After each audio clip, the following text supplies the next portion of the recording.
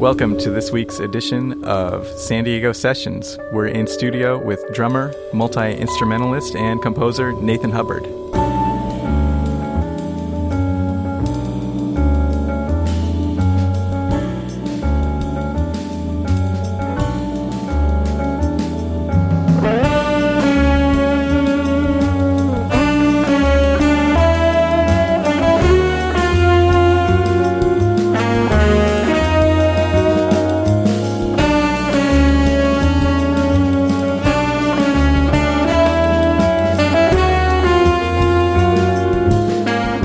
Listening to San Diego Sessions, San Diego's jazz podcast, featuring local artists, new releases, and more.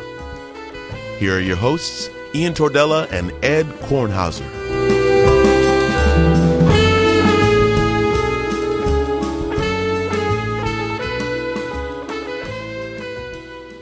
Welcome to San Diego Sessions. I'm one of your intrepid hosts, Ed Kornhauser, and I'm joined in studio by my esteemed colleague. This is Ian Tordella. Yes, this Nathan's is Ian. Over there laughing. This is Ian Tordella. We're here. We're very professional. We're here in the studio today with Nathan Hubbard. Nathan has released over a dozen albums as a leader and is a two-time San Diego Music Awards Best Jazz Album winner. Most recently for 2017's Skeleton Key Orchestra, Furiously Dreaming. Furiously Dreaming. Yeah. You kind of have to whisper it when you say it. Furiously Dreaming. There you go. Yeah, oh Nice, God, that nice. just gave myself the chills right there. Yeah, there you go. Ooh. Deep. All right. So first we have our normal top of the show. I have some issues I need to address, some grievances, some pressing questions with Ed. Press and grieve away. This is our segment, This versus That. So the first one, iconic vocalist Diane Shure or Diane Krall. Diane Shure or Diana Krall. That's a stretch. That's some Diane Shure, I think. I love Diana Krall's piano playing, and she's definitely a good singer, but she doesn't really inspire me that much as a singer. She does very well. And she deserves a career, but and I love her piano playing. She swings and she accompanies herself so well, and her band's great. But I just love Diane Shure's energy. Diane Shure. Ding, all ding, right. ding. I have to qualify a little bit. 10 points for Gryffindor. Okay, next. Touché. Drummer and percussionist Billy Hart or iconic Blue Note drummer Billy Higgins. That's kind of hard. That's pretty hard. Yeah, I don't know. If this is Can I do this one? yeah, why don't I Okay. pass this one up to you? Celebrity guess this or that. They're both beautiful. I love Billy Hart, Mwandishi, all that stuff. But you got to give it to Billy Higgins. Kind of iconic, game changer in terms of his work with Ornette, and then also the fact that he was able to play with all these other people and had a pretty amazing career all the way up to the end. Like, I saw him play in the late 80s and was absolutely destroying it. So much respect to Billy Hart, but Billy Higgins, ding, ding, ding. Yeah. Team Higgins. For the overall body of work, got to be Billy Higgins. Okay, here we go. This is the curveball. Oh. I think I've said legendary a bunch of times. Legendary swing and bebop tenor saxophonist Don Byas or Miles Davis era percussionist Don Elias. Talk about two different people. I saw Don Elias once, actually, in New York and at the Blue Note. I We never talk about this every time Don Elias comes up. Yeah. What was his nickname? Lungs? No, Hands. What was it? Yeah, Don Elias was amazing. Lungs. I thought that's what his nickname was. As a conga player. I'm gonna go with for body work, as Nathan said. I'm gonna go with Don Elias. I'm sorry, Don Byas. Excuse me. All right. And contribution to the music overall. Even though I love Don Elias. Excellent. All right, that was This versus That. Once again, we're here with our esteemed guest, Nathan Hubbard, and he's released a few albums this year, but first one up, we're going to talk a little bit about his new record, Lattice Trust, with a quartet. But tell us a little bit about this recording, then we're going to get right into the first track. Sure.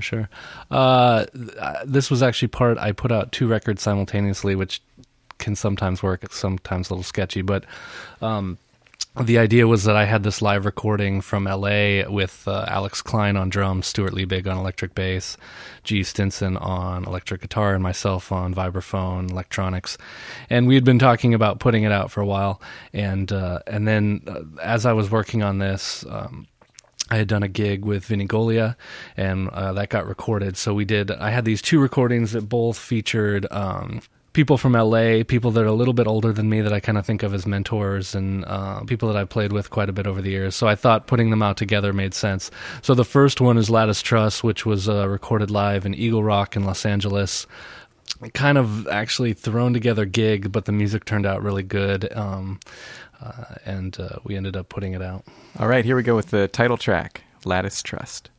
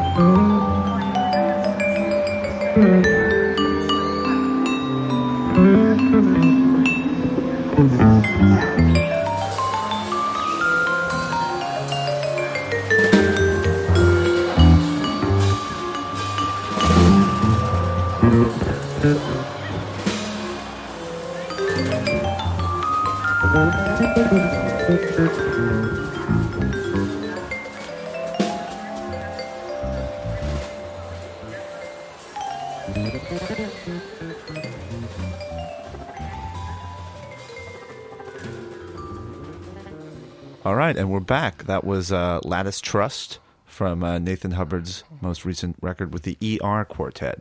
And if you don't mind me asking, what's the meaning behind the ER Quartet? Well, clearly it's impossible to come up with band names. The gig that this recording's culled from was in Eagle Rock, ER, and it's part of Alex Klein has been doing a series for, I think, 25 years or maybe 20. It's the longest running monthly series in LA, and he's been at a bunch of different places, but they've been doing it in Eagle Rock for over 10 years now. But it's also kind of ambiguous, like ER, emergency room, there's a bunch of different things ER could stand for. I kind of like the fact that there wasn't a firm, I didn't want to just put it out as Nathan Hubbard, because these guys are, I think there's a nice group aesthetic where it's not just me as a sort of front man, dominating the band. You just heard that these guys are doing, even as I was taking that vibraphone solo, people are doing very interesting shifts as a band behind me that wouldn't normally happen. Instead of just, okay, we're backing you up, they're totally they're modifying what they're doing and going with it. So I thought some sort of band name would work, and ER seemed to make sense. It's not the Quartet? It totally should be. I'm going to refer to it from now on as the Nathan Hubbard Quartet. Yeah, there were some really interesting shifts and colors behind you. They all the players on it really have their electronic sensibilities dialed in really well. And can definitely. Really use some cool effects to color stuff. I heard a lot of looping. Yeah, Stuart especially is sort of the king of the loopers. I can't remember. Stuart's playing, just to reiterate, electric bass, or what he calls contrabass guitar, because he uses a 6-string bass and quite a bit of electronics. Most of the time when I play with him, he has chains of different loopers. So not just one looper, but where he'll loop something and then he'll reverse it or something and dump it onto a secondary looper and then go back and layer some more stuff on top of that. Wow. And we also have a duo called Toques, which is just drums and bass, and we're both doing electronics, me mostly running loops, and he actually uses 2 iPads that he's using to loop stuff as well. So it can get really... And in that group, he actually uses a stereo rig, so he's panning himself around. He'll do things where he'll create this texture over on the left, and then he'll pan himself over and start playing bass. And there's times you hear 2 or 3 basses, and that's all done live.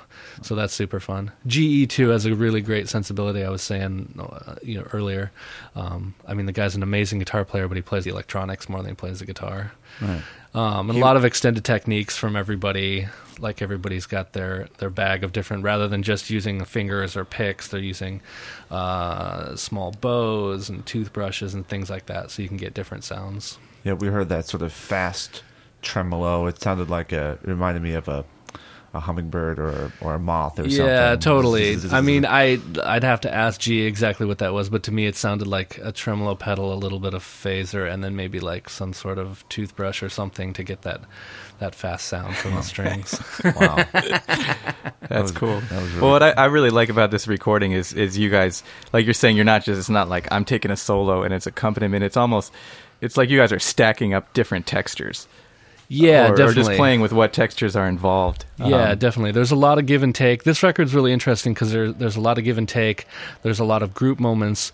There are moments where if you listen to it, there's three tracks. The first and the second track are actually part of the same piece. There was sort of an ending that happened, and then we kept playing. And I thought the ending was so obvious that I would just make it into 2 tracks. But there's a lot of give and take. There are moments where people step out and take a solo, mostly me. And then there's moments where everybody's creating these textures, people working against each other. It doesn't really show in this audio thing, but one of the interesting things I did was listening back to the gig recording. There was moments where either myself or GE improvised a melody. And I thought there's a few moments on there on every track actually, and I thought, wow, that's really interesting. What would happen if I went and doubled that?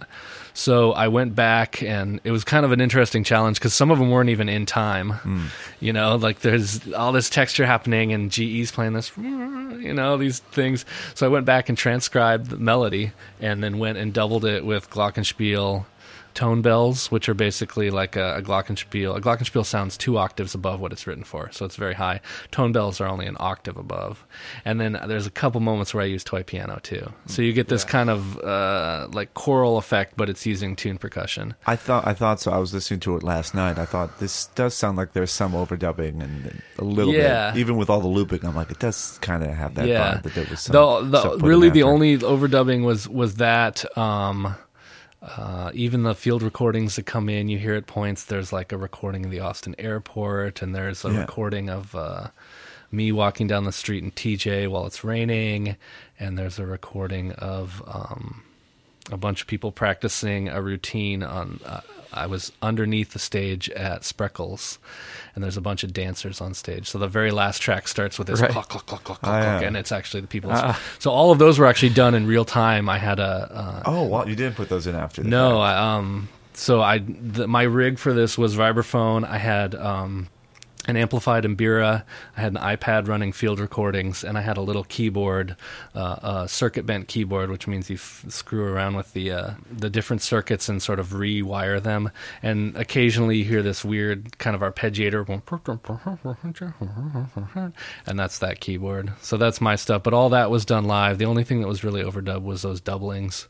And you hear it, I think there's one melody doubled in each track. That's cool because that kind of helps glue everything together. Yeah, and definitely. I love doing stuff like that. I mean, especially on music like this where there's a lot of electronics anyway. Why not add stuff if you think it needs to be there? So yeah, and there's a lot of I like that color. I mean, it's interesting as a band leader, as of playing the vibraphone. It's really easy. Clearly, you've got your kind of precedents of like Modern Jazz Quartet or these different things where, it's a very clear indication of like, oh, the vibraphone plays the melody and that's why he's the main thing. But in other context, sort of extending that role to like an entire mallet family.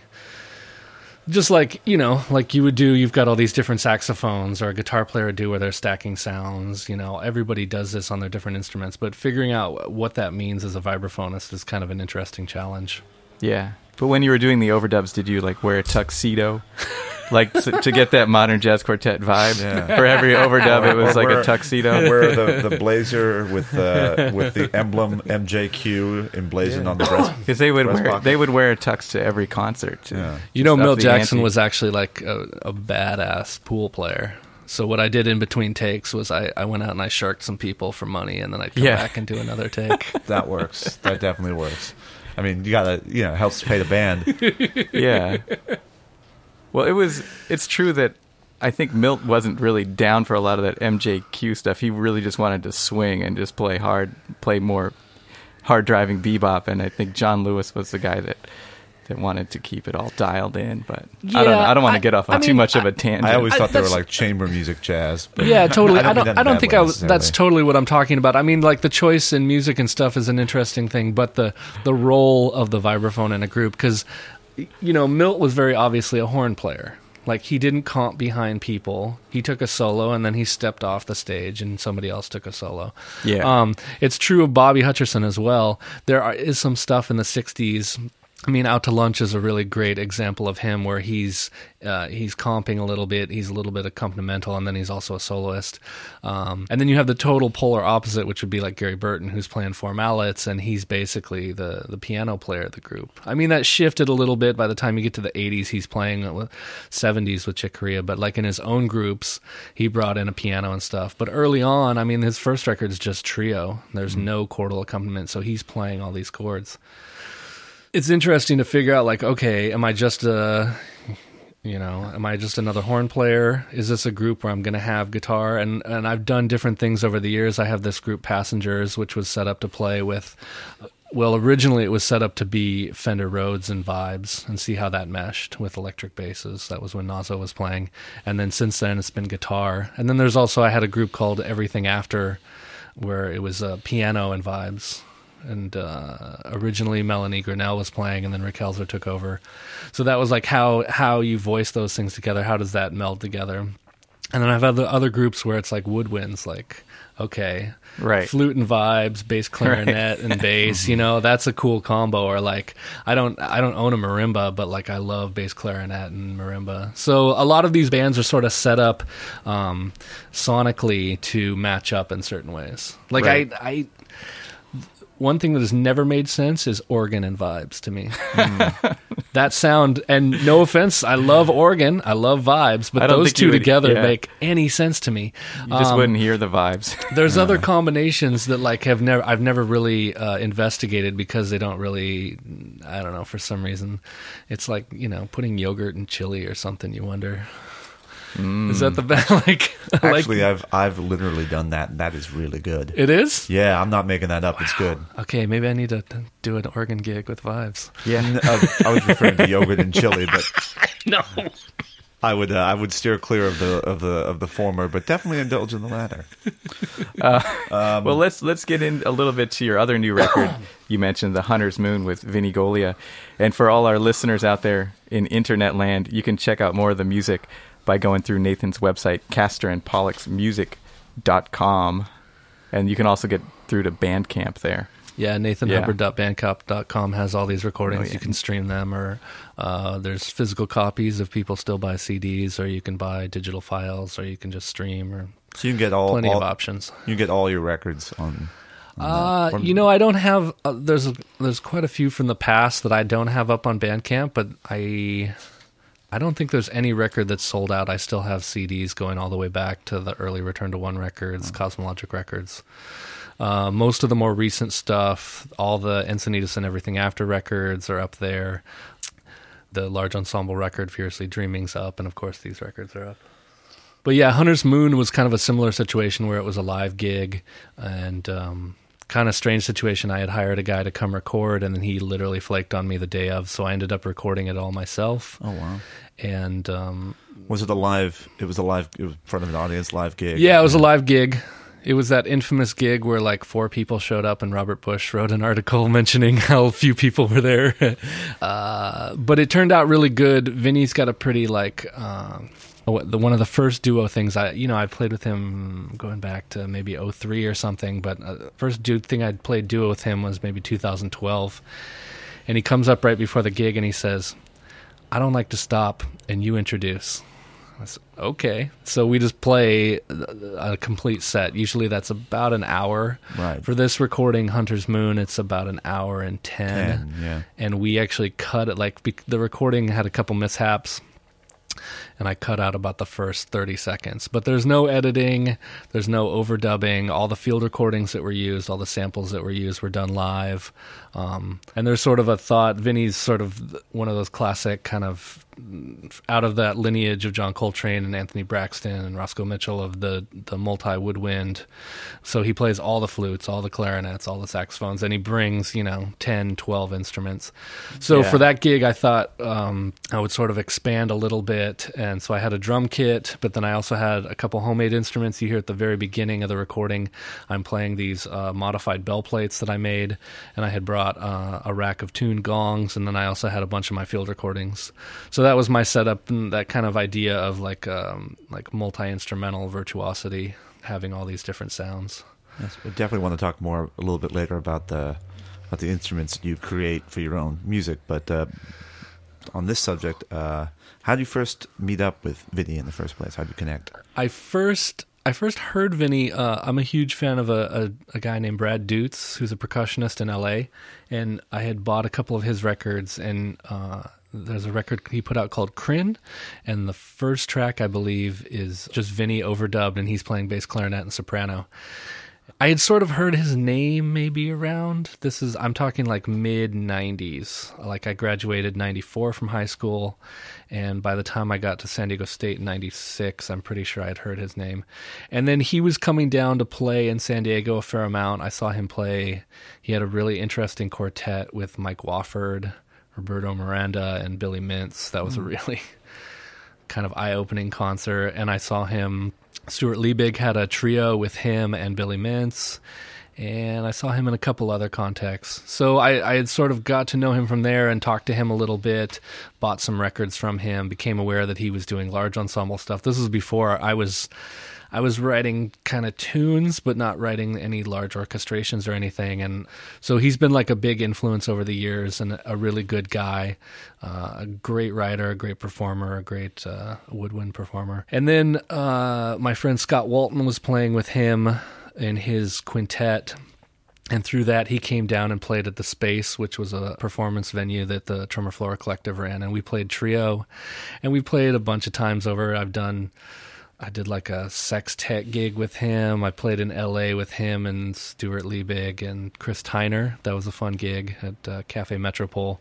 So we've done a bunch of stuff over the years. When I got back from Arizona, one of the things I wanted to play with a bunch of people that I hadn't played with.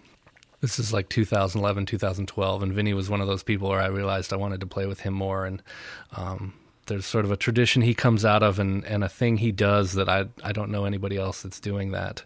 So it's always a challenge, but it's like, it's one of those like step up situations. Step up and you play as best as you can, and hopefully it works out. So yeah, it forces the mind to go in like new and creative directions. And yeah, totally. It's, on sort of a simplistic level, you're just like checking in, like, okay, am I doing okay? You're like, have I been working on anything? Like, how is this better than the last time I checked in? Like clearly we're all like doing gigs and we're practicing and we're doing all these things. And then occasionally you have to be like, what am I working towards? And so these kind of things where I can play, like Vinny, could play for an hour solo and it'd be happening the whole time. It took me a long time to be able to do that, where I can just be like, go, and it's all good. Yeah. And sometimes it's not good. I mean, clearly, we did this weird gig. We had this weird timeline because normally we just play and there's no stop or anything. And we had this weird timeline where we had to stop at some point, and it kind of messed with us. It was weird. I listened to the gig recording, and you could tell there was like we were more worried about when we had to stop than like what we were doing. Right. So it's never perfect, but it's always like, playing someone at that level is always a good challenge. So in that band he was in with Wofford, just going back to that, it was intriguing me. Are there any recordings of that? I would love to hear Vinny with Mike Wofford. I think that was just a one-off gig. That's the cool thing about Mike Wofford is that Mike Wofford played with, all of our favorite jazz legends. And then also Mike Wofford is like the biggest Cecil Taylor scholar I know. And somebody that you can talk to about all sorts of different things and has really run the course. I mean, he's on this record with Shelly Manne from 74 or something, where he's playing Fender Rhodes, and it's kind of this bitch's brew, very weird space. And he sounds amazing on that, just as amazing as he does on like his solo records or crazy. All these different things. I'm a huge fan of Mike. Mike. There are a few things that I've seen him credited on, and I was just completely surprised. And then you listen to it, and you're saying, yeah. I know. But he has such great ears. He's such a great player. You could put him in any situation. I saw his name definitely on the Mel Torme's Coming Home record. Yeah. He's credited as playing organ on that. No way. Yeah. I mean, the breadth of what he's accomplished is pretty amazing. He's a nice guy, too. He's always, stopped and talked to me. Just wonderful player. Yeah, definitely. I saw him a few weeks ago with Jim Plank, and it was a great little trio. Yeah, that's in the 90s. I started going out to see concerts, and that was like the house rhythm section. Mike Wofford, Jim Plank, and Bob Magnuson. So I sort of grew up listening to those guys, and I appreciate them all to this day. Yeah. Well, getting into this track from Hunter's Moon, you told us your setup. Maybe you can tell the listeners what was Vinny's arsenal of horns for this game. What exactly did he bring? It was funny. We recorded this thing, and then I contacted him, and I said, hey, I want to put this out. Is this cool? And he said, yeah, it's cool. And I said, can you send me the list of what you played? And he said, I don't remember. He was like, and I actually, I have a couple pictures, but he played... And this is a little edit. What we're listening to, all these things are little edits of a larger piece. This record is the first time I've ever put out a record that's just an hour and 10 minutes straight, one track. And so... how did you fit that onto one side of a record? Yeah, exactly. How did you get that on vinyl? It must have been like a really big piece of vinyl. We actually... the issue with digital downloads is... you can put up, like with Bandcamp, you can put up as many tracks as you want for a record. Like you could have a record with 200 tracks, but each track has to be a certain size. And this was actually too big to put up on Bandcamp. But I was actually like, there's this midpoint where we both stopped playing, and there's this field recording of Biosphere 2 out in Arizona. And I thought maybe I would just break up the record with that, but I really wanted to have it the whole way through. Vinny definitely, for this section, I believe he's playing F mezzo or some mid-range saxophone, but he plays everything from tubax, which is the sub-contrabass saxophone. He plays a little bit of crumhorn, a bunch of alto flute, some soprano. I think I said F mezzo. I'd have to look. There's quite a list, and he uses all of them over the thing. Yeah. I play with you a lot, and I've seen a lot of different types of music you've written out. Was there a structure to this, or was it entirely free improv? No, this is totally improv. Okay. Yeah, it seems to be Vinny's duo. I've seen him do it with other groups as well, and clearly Vinny writes a lot of kind of thick, naughty music. His large ensemble music's really amazing. That's an excellent use of the word naughty, by the way, if I just may compliment you on that. Naughty. It is. I mean, with a K. Did you guys hear the Jazz Live? I mean, some of those themes it's really interesting. The difference between him and, if you put him against like Tim Burns music, which has these long lines and these things, and Vinny has these like really like, I'm saying naughty like Knotty. Yeah, that's what I mean. Because then I realized it could be like naughty, like, oh, you're bad. No. You're a bad saxophonist. Anyways, I was fully supporting your use of an arboreal analogy. Anyways, that recent Jazz Live where he came down with his LA band, I thought was really Gavin interesting Templeton. because he's very small little themes and stuff that would peek out, and clearly he has these longer forms and stuff, but a lot of this stuff is really compacted in these really tight little phrases, which actually kind of speaks, because if you listen, he plays a lot of things like that too. Yeah. All right. Well, let's check out this track. Once again, we're here with Nathan Hubbard, and you can check out all the stuff on nathanhubbard.bandcamp.com. And this is Nathan and Vinny Golia from Hunter's Moon, and this will take us into the jazz forecast.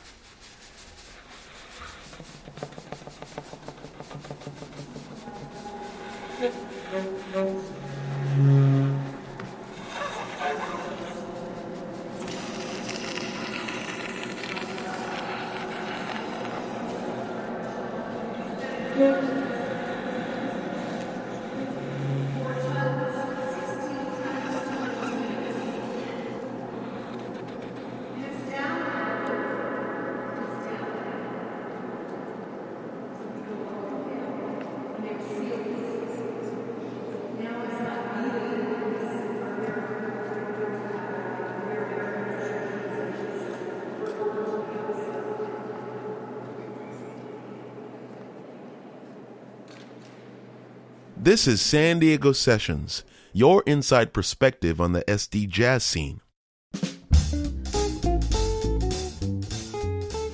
Hi, I'm Darcy, and here's your jazz forecast for October 9th through the 15th. Monday, October 9th, guitarist Louis Valenzuela hosts his regular Monday night jam session at Rosie O'Grady's in Normal Heights from 9 p.m. to midnight, no cover, 21 and up. Wednesday, October 11th, trumpeter Gilbert Castellanos hosts his regular Wednesday night jam session at Panama 66, a mainstay in San Diego for decades. Listen to the best jazz San Diego has to offer right in the middle of Balboa Park. Music from 8:30 to 11:30 p.m. Drop by early to see the Young Lions play from 6 to 8 p.m., featuring up-and-coming musicians from around the city. No cover and all ages. Thursday, October 12th, vocalist and guitarist Lorraine Castellanos is joined by bassist Dean Hewlett at Panama 66 for an every second and fourth Thursday gig, music from 6 to 8 p.m. Jason Hanna brings his trio to the U.S. Grant from 8 to 11 p.m. Friday, October 13th, singer Lillian Palmer performs at the Handlery Hotel and Hotel Circle from 5:30 to 7:30 p.m., joined by pianist Anthony Smith, bassist Doug Walker, and drummer Richard Sellers. No cover and parking is validated. The Friday Happy Hour is a regular series put on by Holly Hoffman, so stay tuned for more concerts. The Paul Seaforth Stan Lawrence Quintet pay tribute to Sonny Rollins and Horace Silver at Dizzy's at 8 p.m., $15 cover, all ages. Saturday, October 14th, singer Whitney Shea brings her quartet to the La Valencia Hotel in La Jolla from 6 to 10 p.m., no cover.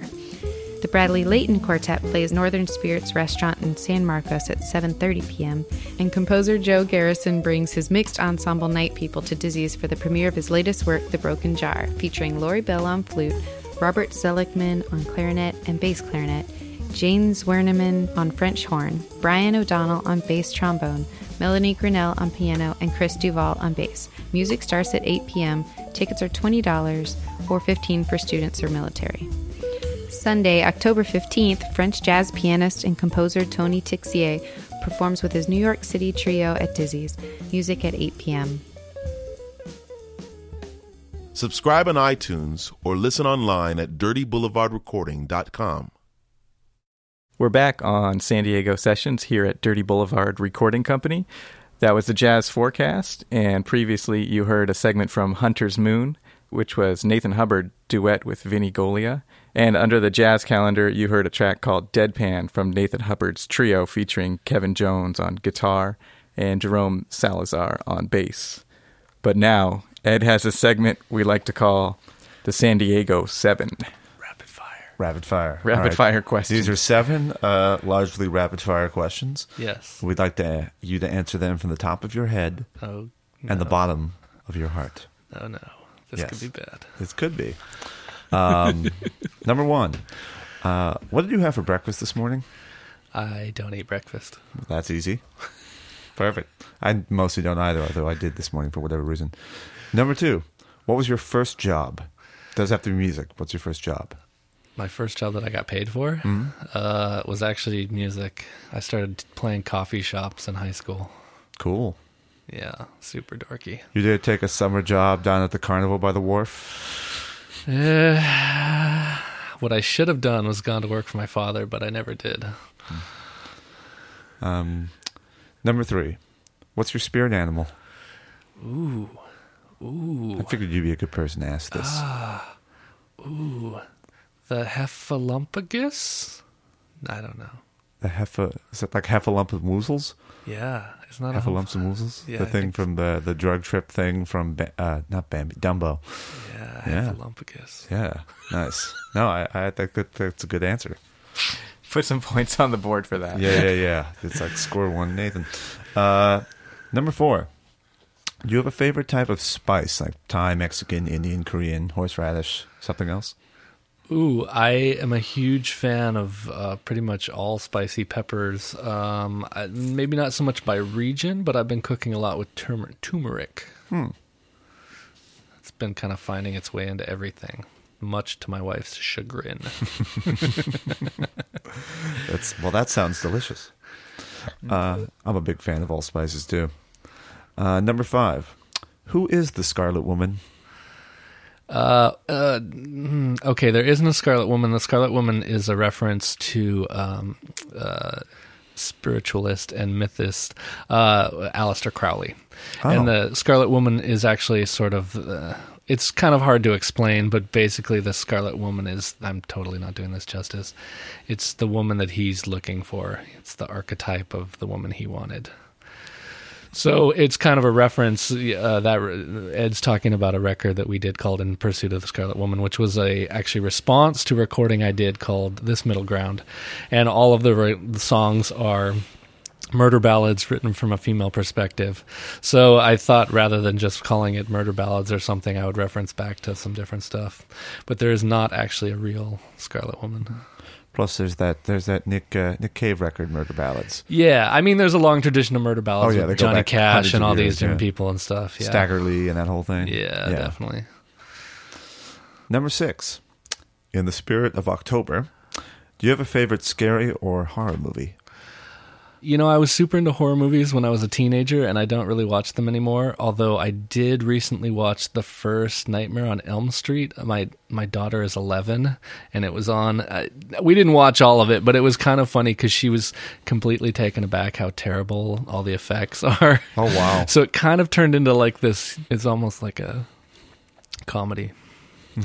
I heard that about the new It, the Stephen King It, that it was just funny. Like the effects were so bad that people were laughing instead of being afraid of it. You know, the other night, this was a couple weeks ago, but the original It came on, and it was pretty late, and I was, working on a laptop, and at some point I was like, that movie is like kind of flawed in a lot of ways, but kind of creepy. At some point I had to turn this off because I was like, I'm gonna have nightmares if I leave this on. Even just in the background, this is gonna come up into my psyche. Yeah. So there's something really creepy about that original one, and I don't know if it's just because it came out and I had read the book, and it came out when I was a kid or something, but yeah, I'm not really interested in seeing the whole gore, like super crazy splatter thing that's been happening in the last... Torture porn and that whole... Yeah, all of that stuff doesn't really excite me too much.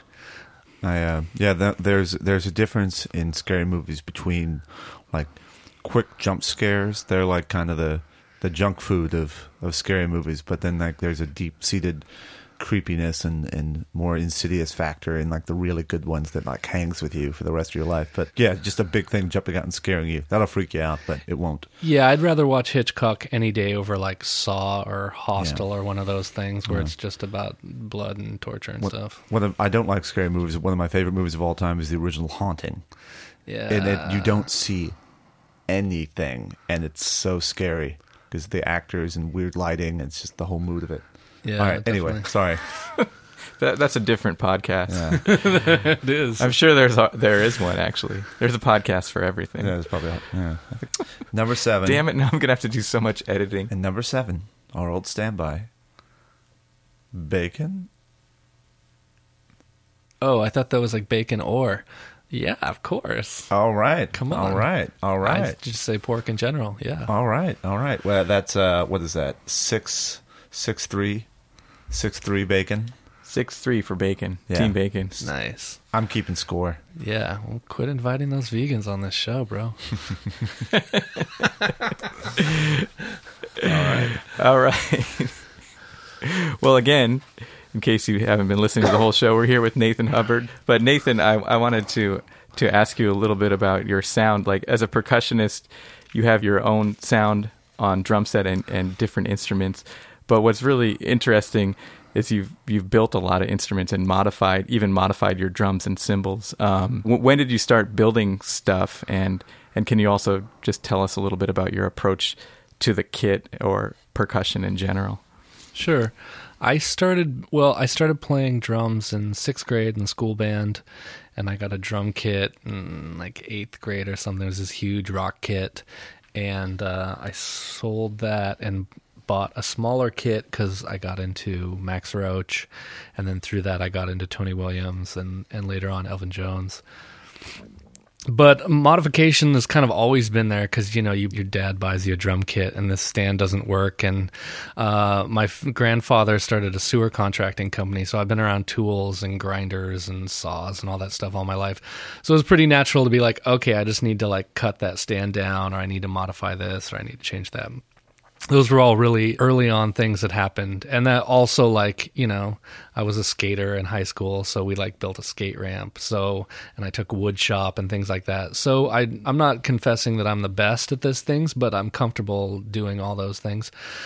So I've built a bunch of different stuff over the years, both acoustic and electric. The acoustic stuff is mostly started out as modifications of metal instruments, some of them industrial stuff, some of them using pipe, some of them using different types of metal.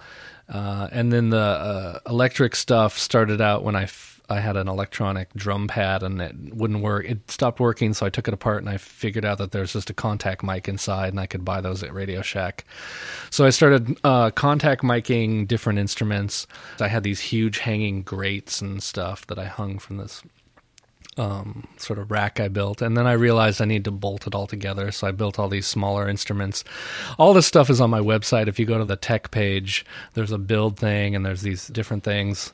So that was the start for me. In terms of drums, I grew up being super into Max Roach and then Tony, and then I got very much into Roy Haynes, Barry Altschul, Airto on the first few Return to Forever records, people like that. So I was really enamored with the flat ride sound. And then, of course, I was listening to a ton of like Joey Barron and Jim Black. So you put that together. So my kit was always kind of like a more open bass drum, toms that were a little bit lower than the usual bebop range, and pretty dry, smaller cymbals. I was really into 18-inch cymbals for a long time, ride cymbals. So dry cymbals, pretty open bass drum. And that happened for a long time. If you listen to the Return to One records, if you listen to the Cosmologic records, even the Arc Trio record, that was sort of my sound for a long time. And then at some point, I started getting into different drums, different tunings, and I worked at a drum shop, so I was buying a fair amount of equipment. I started buying more snare drums. And so the sound kind of changed, washier cymbals, bigger cymbals, now the point where I pretty much always use 22-inch cymbals, larger, more kind of a washy K sound, Zildjian kind of sound. And then in terms of tuning, the bass drum continues to modify a little bit, and I've been using a lot of really different tuned snare drums in jazz and is also in like beat music and different things like that. And then clearly like a lot of modified stuff. I've been doing a ton of stuff where I've been modifying. I mean, it started out where people would give me broken cymbals just as like, check this out. And I would cut them up and I'd make them into wind chimes and stuff, or I would like cut the cracks out of them and give them back to them because the family business, there's a lathe, so I could lathe down these cymbals. And a lot of them turn out, you get these smaller cymbals that are like bell cymbals. And then recently I've been making these cymbal chains, which use little pieces of cymbals in a chain that are kind of like it's like a lighter version of a wind chime or something. I've seen several drummers around with those that you've made. Yeah, and Nathan Hubbard's signature cymbal chain. And I'm broke AF, so I've been like selling this stuff as much as I can. Like Charlie Chavez, Matt Smith bought some. There's a bunch of people in LA that have them. I sell them on the internet. So that's been the main thing, is those cymbal chains. And then I've also been doing these modifications on cymbals, and as well as bell plates, where I take a cymbal and cut segments out of it. So on a thicker cymbal, it almost turns into halfway between like a bell cymbal and a go-go bell. So I've been using those. Depending on the gig, I'll bring that stuff. I mean, I'm a firm believer in extended percussion and using these things on gigs. I've never... clearly, some gigs you just show up with a well-tuned drum kit and some cymbals and you play. But if there's a possibility to add these extra sounds, I hear those sounds. I want to use them.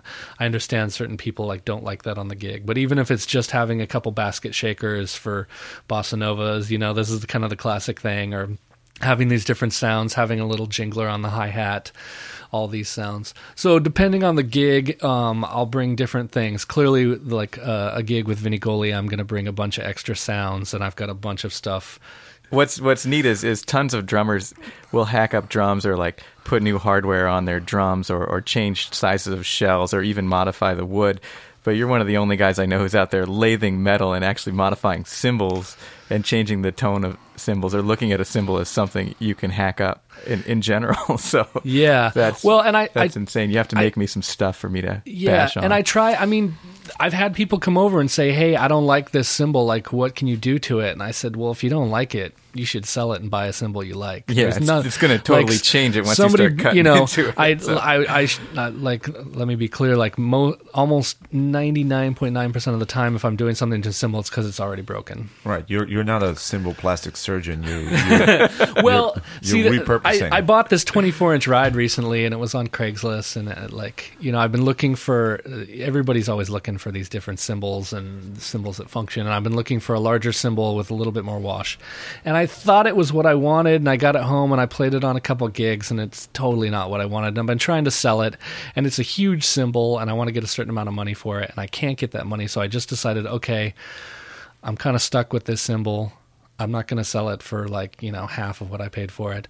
I'm going to modify it to make it sound. So this is the first time I've actually done this where I've straight up put it on the lathe and I've been taking mass off that cymbal. Previous, it was always like, oh, I have this cracked cymbal. My buddy Sal Gallagher gave me 16 broken cymbals, and I've been making my way through those. A couple of them I cut up into hi-hats and gave back to him. Some of them I just cut up into cymbal things. So it's been an interesting process. The drum modification is hard, too. I don't have a lot of woodworking stuff right now, so it's not like I'm cutting edges or doing stuff like that. I can do a little bit of that, but most of the drum modification I leave to people that have those tools. At this point, I'm kind of focusing on the metal stuff, and the plan, I think at this point, is to get farther into welding and figure out how to build some more instruments. Yeah, what have you been building lately on the electronic side or stuff with pickups? I've seen a few pictures online, but I haven't heard any of the new stuff. Honestly, I haven't been doing the stuff with pickups. Got to the point where it became an albatross, where every time I did a gig, somebody was like, "Bro, that thing!" And nobody wanted to talk about the music. Nobody wanted to talk about what happened. Nobody wanted to talk about anything except how weird that instrument was. And understandably, I'd be driving around town and people on the side of the road be like, "What is that?" I think we just came up with an episode title. Bro, what is that thing? Totally. Or the albatross. So I built some smaller ones that aren't so sort of obtrusive, and I use those more often. But the whole contact mic running through effects pedal thing that I was... this was sort of my life for a long time. It hasn't been so prevalent. I got into circuit bending through my friend Rafter, and I've done a couple drum modules and keyboards and stuff. So I use those occasionally. And a lot of what I've been doing with the amplified stuff is either field recordings that I've already prepared and just use either a phone or an iPad to play back. Or I've been doing a lot of stuff with iPhone apps. Yeah. So I have a bunch of different So after all that welding and all the pickups and trips to Radio Shack, now you're just busting out the phone. Well, I mean, it's a different thing. No, it's true. I mean, there's a bunch of interesting apps where you can sample and trigger things. So I'm still using my own sounds. I'm creating my own loops and stuff. And I am still using those instruments, but rather than trying to, I can't say, people were always like, let's get together and jam with those things. And I was always, those sounds, I didn't want to take them into some sort of jam band context. I wanted them to live on their own, where they could have their own meaning. There's a lot of this where you get into extended sounds and people are like, oh, that sounds like a horror movie, or this sounds like, and I just wanted them to be sounds and not put a weird context on them. Oh, I'm going to play with this reggae band and make these weird sounds over it. Yeah. So, but if you are playing with a reggae band, there are other sounds that are totally possible, and you can be using these loops or different things like that. So it's a little bit of a shift where I'm not doing that quite as much, but I'm still building that. The main acoustic stuff I've been building are the modified cymbals, and then I've been starting to work on these, basically a metal version of the boo, which was a Harry Partch instrument, which is a bamboo xylophone. Oh, wow. And instead of using a long slat of bamboo, it's actually using a smaller piece and cutting into the bamboo as a tongue. So I've been doing something similar with metal pipe and using those. I go into that workshop and do some work of fixing cymbals for somebody. People call me and say, hey, can you fix my cymbal? So I'll cut the cymbal, and then I'll do a little work where I'm messing around, trying new things, different like resonant metals and stuff like that. Yeah. Were you at State when they still had the Harry Partridge instrument collection there? No, by the time I got there, it was in New Jersey with Dean Drummond. But the reason I went to State was to study with Rick Helzer and to study with Danley Mitchell, who was Partridge's sort of right-hand man. That was sort of my trajectory. I went to Palomar College and studied with Pat Piffner, just out of high school to get my stuff together. I just needed to shed and figure out what I was doing. And then I went to State under the sole purpose of studying with Danley. There wasn't a huge talk about Harry. He let me borrow a bunch of the scores, and I would pick his brain occasionally about it. Mostly I was practicing classical marimba and playing in the jazz ensembles. But that was sort of the main focus, was to sort of get close to that and get an idea. So yeah, Harry's been a huge influence. There's actually a long tradition. Ivo Derrig, Jonathan Glazier, even people like Zio Voiter, some of the people that might be considered like industrial percussionists. But there's a long tradition of people building their own instruments in San Diego. Well, again, for our listeners, you can check out, there are quite a few pictures of some of Nathan's instruments on his website, CastorandPollocksmusic.com, if you go to the build page, right? Yeah, I think it's actually the tech page, and then it's build. Tech. I don't know. I forget how I have it set up. But yeah, it's pretty easy to find, and there's a bunch of different things running from simple like wind chimes and some of the more recent stuff. Yeah. Well, let's get into some gigs that are coming up, and then we'll take it out with one more tune. But I know you're playing with Kevin Jones and Harley Magsino at the Handlery Hotel on October 20th. October 20th. Friday, October 20th. 5:30 That's a great to 7:30. series. Yeah, great series over there put on by Holly Hoffman. What else do you have coming up? Two other things that are especially cool. I have a new band called the Gobo Trio, which is myself on vibraphone, Molly Whitaker voice, and Sharon Taylor playing cello, and we do these miniatures. It's sort of a chamber group. I don't even know if you'd call it jazz. I don't know what it is. But anyways, it's voice, cello, and vibes, and we're doing this kind of chamber stuff, and we're playing on Ted Washington's poetry series at La Bodega, and that's the 26th of October. And then also on the 17th of November, that's a Friday night, myself, Ed Kornhauser, and Harley Magsino will be at Dizzy's, and Molly Whitaker is going to come sit in and do some of the Scarlet Woman stuff. So we'll be playing some reductions of the Skeleton Key Orchestra record, some standards, and then some of the music from the Scarlet Woman record. Nice. And speaking of Skeleton Key, we're going to take it out with a track from Furiously Dreaming. Oh, yeah. What's the name of this track? It's actually the title track. It's called Furiously Dreaming. But once again, we've been here with Nathan Hubbard. And Nathan, thank you so much for coming in and being guest number 9 on San Diego Sessions. Number nine. Thank y'all. Yeah, thanks, man. That was really cool.